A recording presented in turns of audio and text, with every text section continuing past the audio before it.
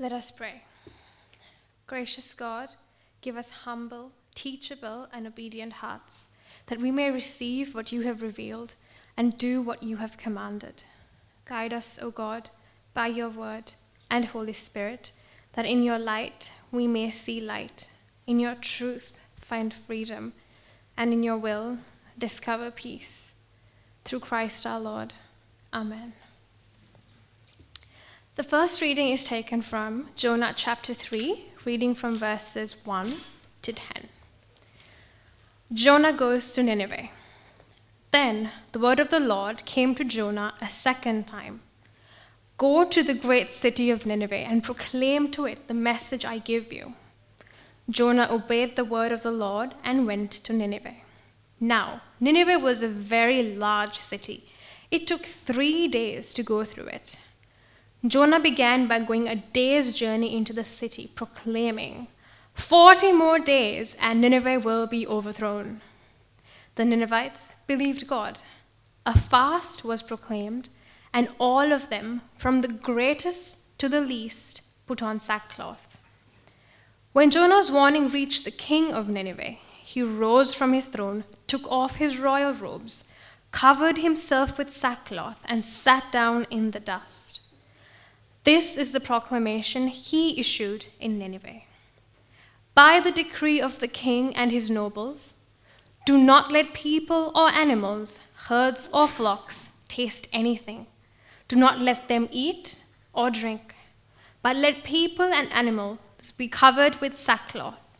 Let everyone call urgently on God. Let them give up their evil ways and their violence. Who knows?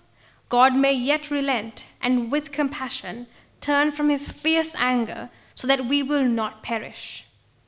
When God saw what they did and how they turned from their evil ways, he relented and did not bring on them the destruction he had threatened. The second reading is taken from 2 Corinthians chapter 7, reading from verses 8 to 13.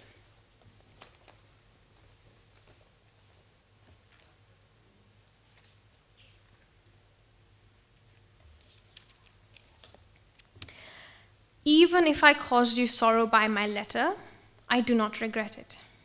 Though I did regret it, I see that my letter hurt you, but only for a little while. Yet now I am happy, not because you were made sorry, but because your sorrow led you to repentance. For you became sorrowful as God intended, and so were not harmed in any way by us. Godly sorrow brings repentance that leads to salvation and leaves no regret. But worldly sorrow brings death. See what this godly sorrow has produced in you. What earnestness, what eagerness to clear yourselves, what indignation, what alarm, what longing, what concern, what readiness to see justice done. At every point you have proved yourselves to be innocent in this matter. So even though I wrote to you, it was neither on account of the one who did the wrong, nor on account of the injured party, but rather that before God you could see for yourselves how devoted to us you are. By all this we are encouraged. In addition to our own encouragement, we were especially delighted to see how happy Titus was, because his spirit has been refreshed by all of you. This is the word of the Lord.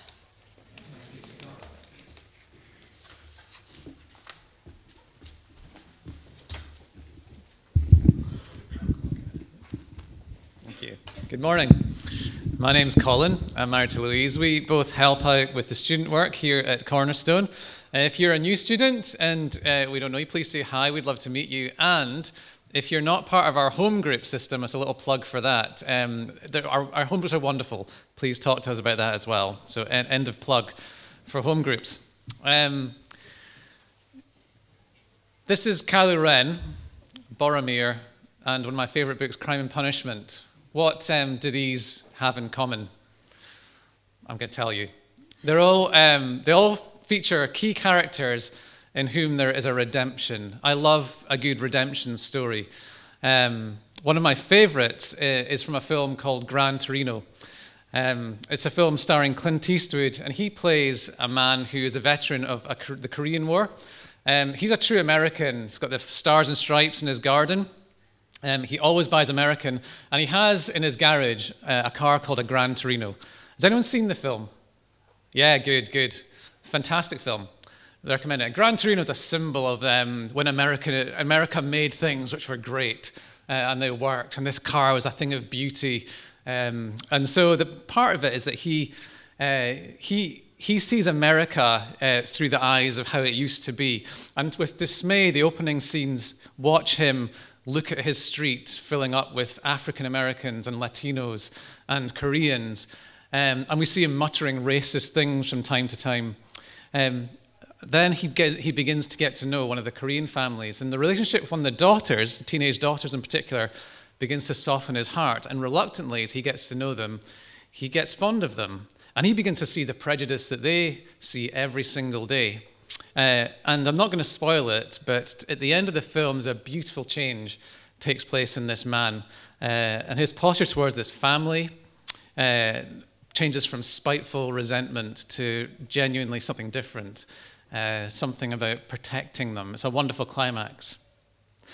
In contrast, when we're thinking about change, our culture can sometimes tell a different story about change, particularly in self-help books. And I'm not here to trash self-help. It's really helpful at times. But this is the second bestseller on Amazon just now. It's a book called Atomic Habits. And it's about making little tweaks to your life which can result in a big change further down the line. But there's a difference between these two different types of change that I've introduced. Books like this all present ways in which we decide what we want to change, and we're in control of the process. Gran Torino and Raskolnikov from Pride and Prejudice and Boromir, they're different because change is something which happens to them. And I think that's what repentance is all about. Repentance is about change that happens to us. We, almost in spite of ourselves, we don't have a control over the process and where it's going.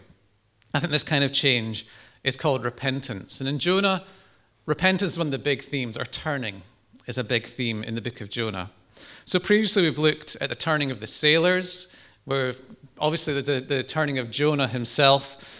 And we're going to look as well today about the turning of the Ninevites, who are the fierce enemies of the people of God.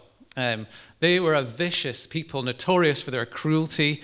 And if there was a group of people that would show remorse for their actions or any inclination to change, it wouldn't be them.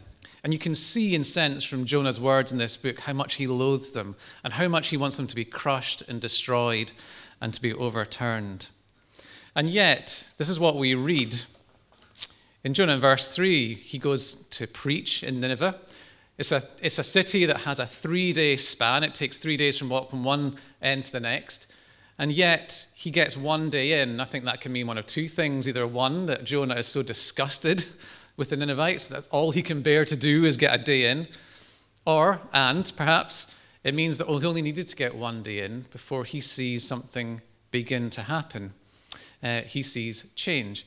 And it's interesting what Jonah's message is. We've talked about this in previous weeks. 40 days and you will be overthrown, Nineveh. 40 more days.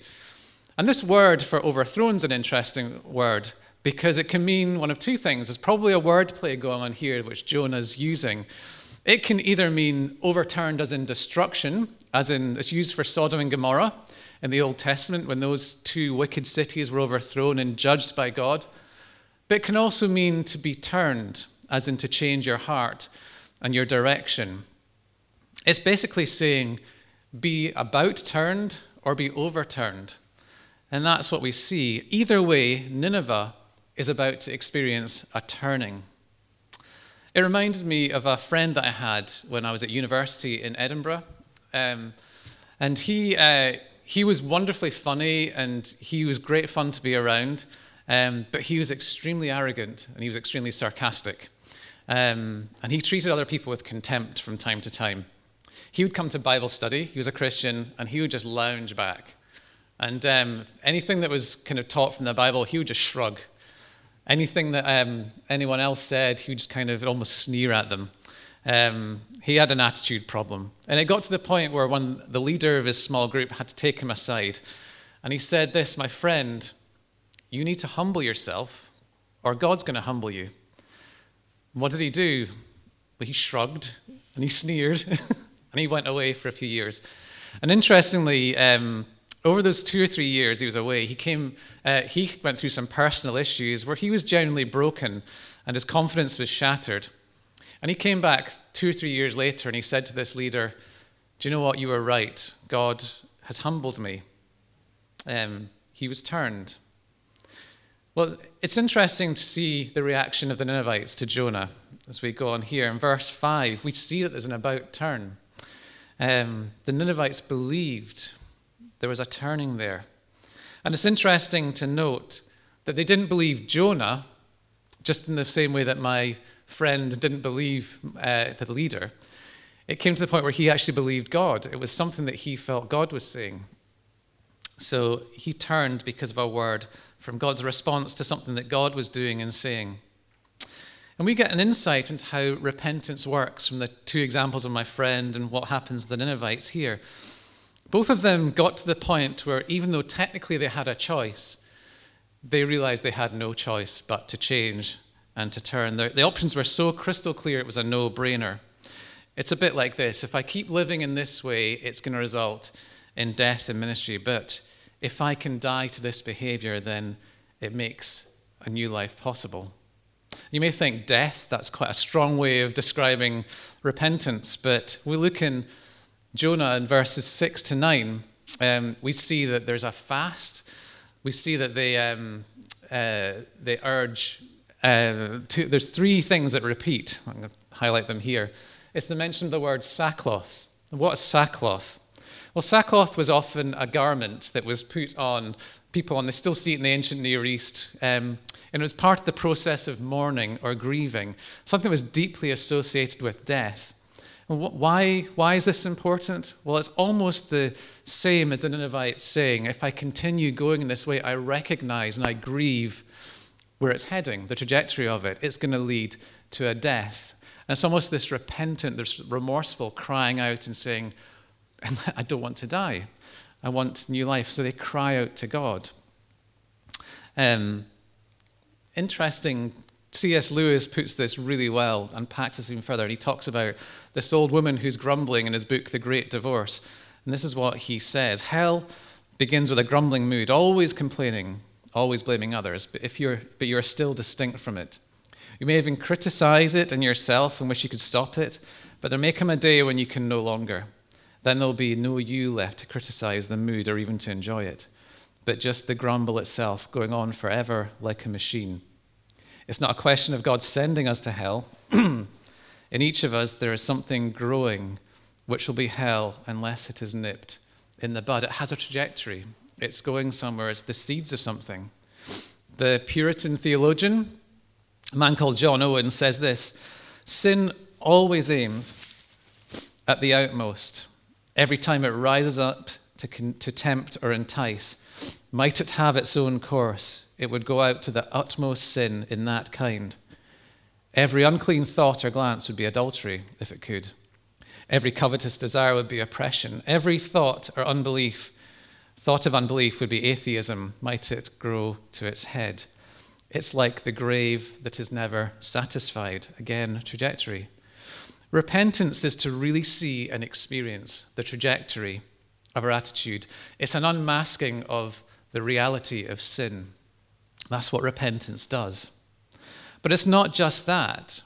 It's got another life after it. I think it's to get to that point, but then it's to be so sickened and exhausted by these things that we want to leave them and to choose a new way, another way, to die to them and to live into something new. And it's a different kind of change than we have spoken about with self-help books. It's why we've become so cynical, I think, about things that are happening in our culture. For example, politicians or inquiries that investigate things and make mistakes. What do they always come out with? Lessons have been learned. It's almost like a trope. It's almost as if it's trite. And we are left thinking, is there any real remorse for this? Is there any real turning? Is there any sense that this can never, ever happen again? It's not even an option. We have died to that attitude. I used to work in addiction support. And one commonly held belief amongst people in addiction services, and I know this is controversial, is that people need to hit rock bottom until before they can begin genuine recovery. And the reality for many people is that they have to reach a moment of clarity or a place where things have got so bad that they're face to face with their behavior and they need to do something new. For some people, they think they can entertain a life where they can take it or leave it. Years and years, people on the edge of chaos, but just functioning enough to be able to withdraw and convince themselves that they're in control of this behavior or this substance rather than it being in control of them.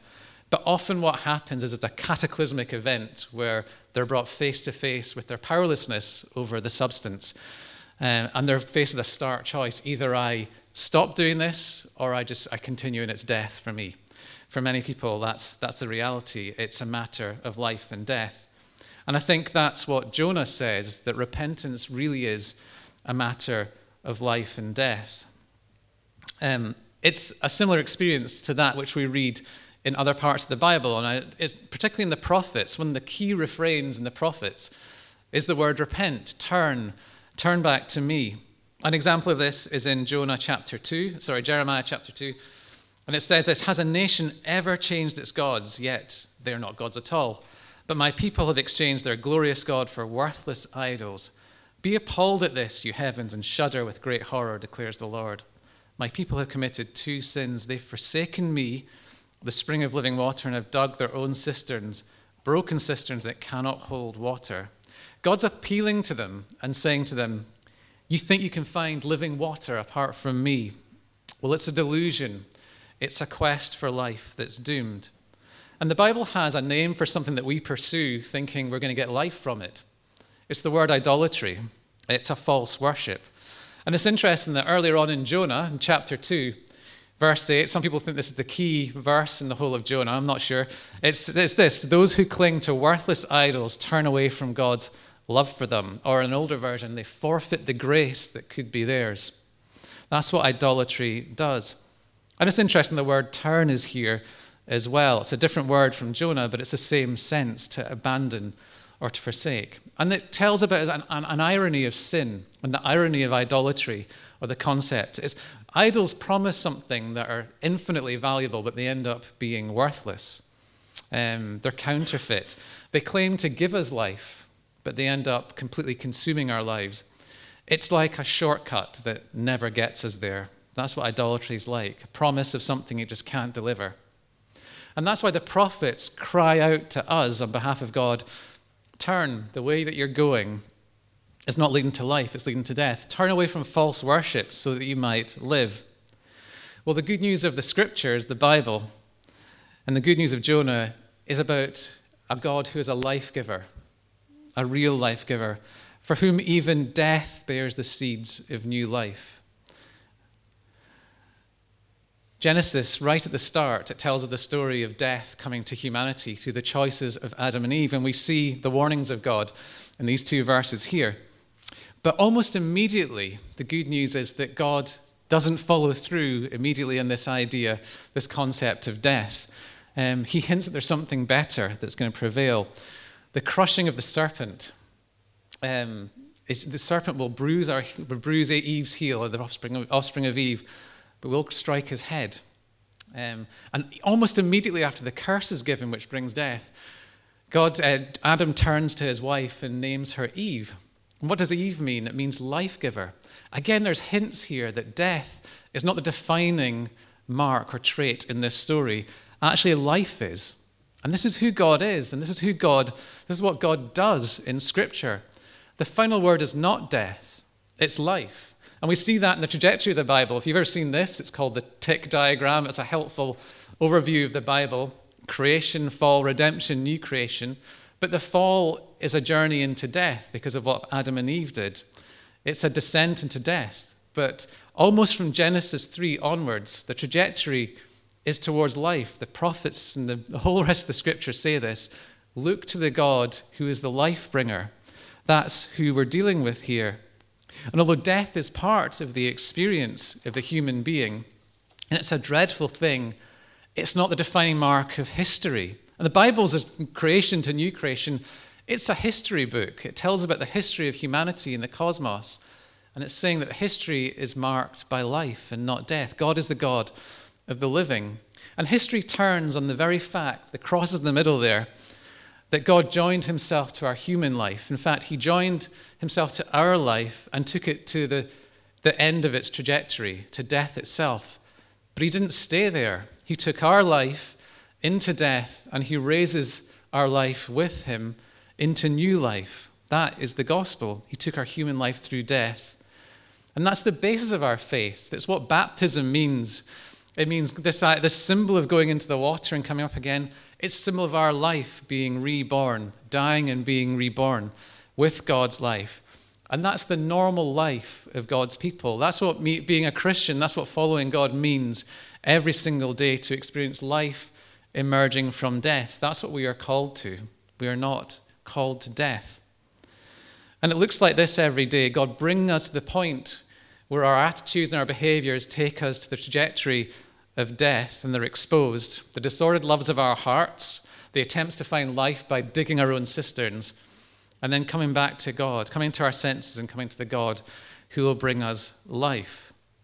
So how do we begin to move from death to life and every single day? How do we begin to enter that process? And I think the answer is that we ask God, or we engage with God. We ask God to show us where we need to experience that change, to show us our sins and our idols, and to receive the streams of life that come from Jesus. And there's a simple exercise that could help us here, and it's to ask the question, what takes us to despair? What's the thing in our lives which repeatedly takes us to despair? We all have them. And this is interesting. This is a painting which depicts Jonah finally in chapter 4. And the final scene of Jonah is absolutely fascinating, because we see Jonah has got to the point of despair. Why? He's on his knees complaining to God, saying, you didn't crush these Ninevites. You didn't kill them. You've given them life instead. I knew you would do this. And then he goes to the point of saying, so it's better for me to die than to live. That's where Jonah is. He's gone back on that death trajectory, which is interesting, because that's something, a familiar pattern for him earlier on in Jonah. And some commentators ask, was Jonah's repentance genuine earlier on? We don't know, but we still know for sure that he is sunk into despair. So what's he still clinging to? What's God really asking him to die to? Well, I think God's response to Jonah sheds some light in this. And this is what he says, and should I not have concern for the great city of Nineveh, in which there's more than 120,000 people who cannot tell their right hand from their left, and also many animals. Interesting, he talks about the Ninevites, but also the animals there.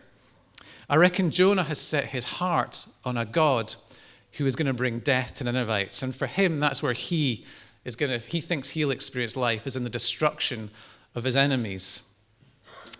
He clings to the idea of a false God who will not show mercy or life, but only death. And we'll come back to this. That's Jonah. What about us? Where do we despair? Well, for me, one of my besetting sins, one of the things that comes back again and again, and there are many, is the fact that I can sulk and withdraw. And I don't know, you might think that's a funny thing to bring up, but if any of you live with or you're married to someone who sulks, any other sulkers here? Withdrawers? Yeah, there's always a few. It's something you can laugh at, but it can be a miserable thing to live with, and I realize what it does to my family. It happens when someone's unfairly critical of me, or they're dismissive, and I just kind of turn in on myself. Feels like I've experienced the worst injustice that there is, and I refuse to engage from that point. Yeah. So what am I clinging to? What's the cistern that I'm digging for myself there?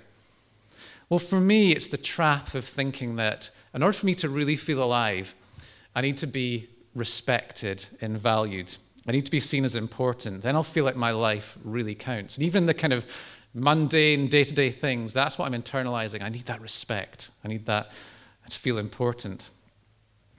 Now, it's good to be respected, and it's not nice to be disrespected, but my reaction goes way beyond the kind of natural grief of that. It's like an idol. It's clinging to something. And in the case of me, it's being respected, seeing that as a source of life, a false source of life. But here's the question. Does my sulking bring life, or does it take life away? And unquestionably for me, it takes life. It drains life for me and my family. So what would it mean for God to expose it as a death bringer so that I can begin to live a new life for him?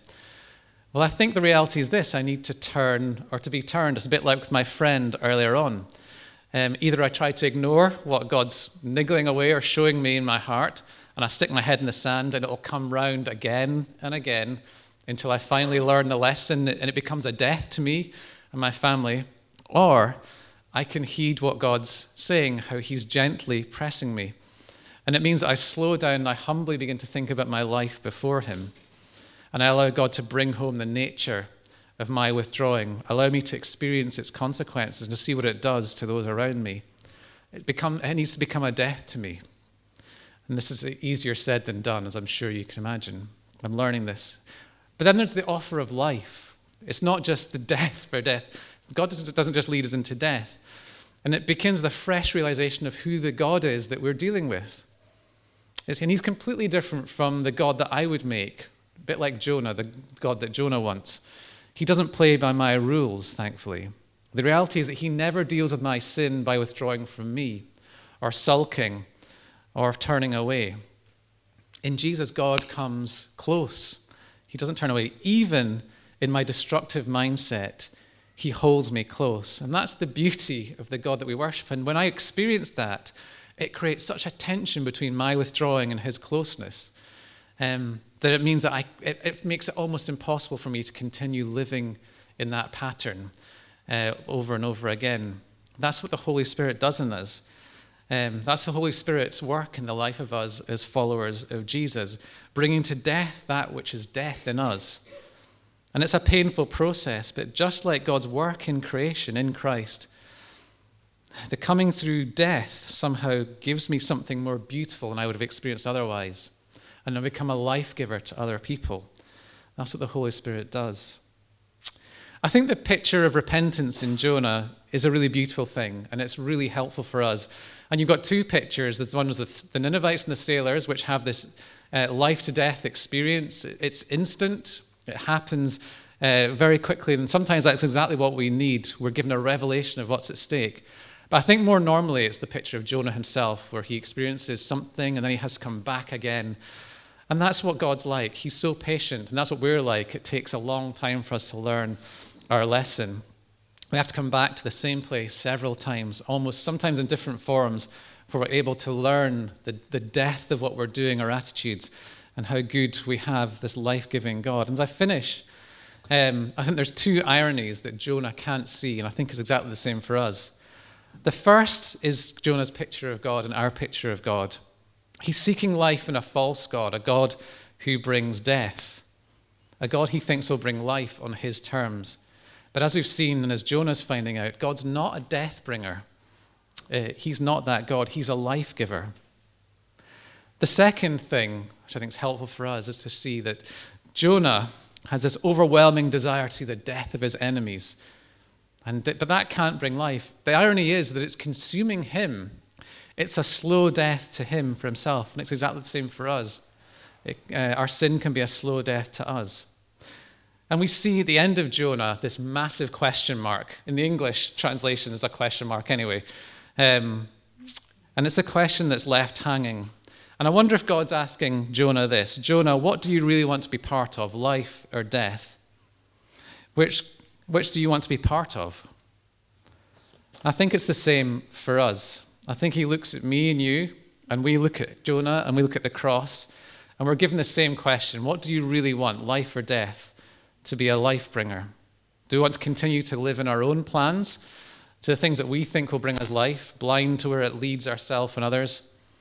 Or are we ready to turn to God and ask the Holy Spirit, help me to see what needs to die so that you can begin to live, and in living, that I can become a life giver just like you? Shall we pray? Lord Jesus, we thank you that you came to take us into death, but not to keep us there, but to take us into life. Thank you, Holy Spirit, that you are with us now. Bring us to death and bring us into life. And Lord Jesus, I pray that you'd show us where we need to change so that life might prevail and it might overflow to many people, those around us and far beyond. We ask it in your name. Amen.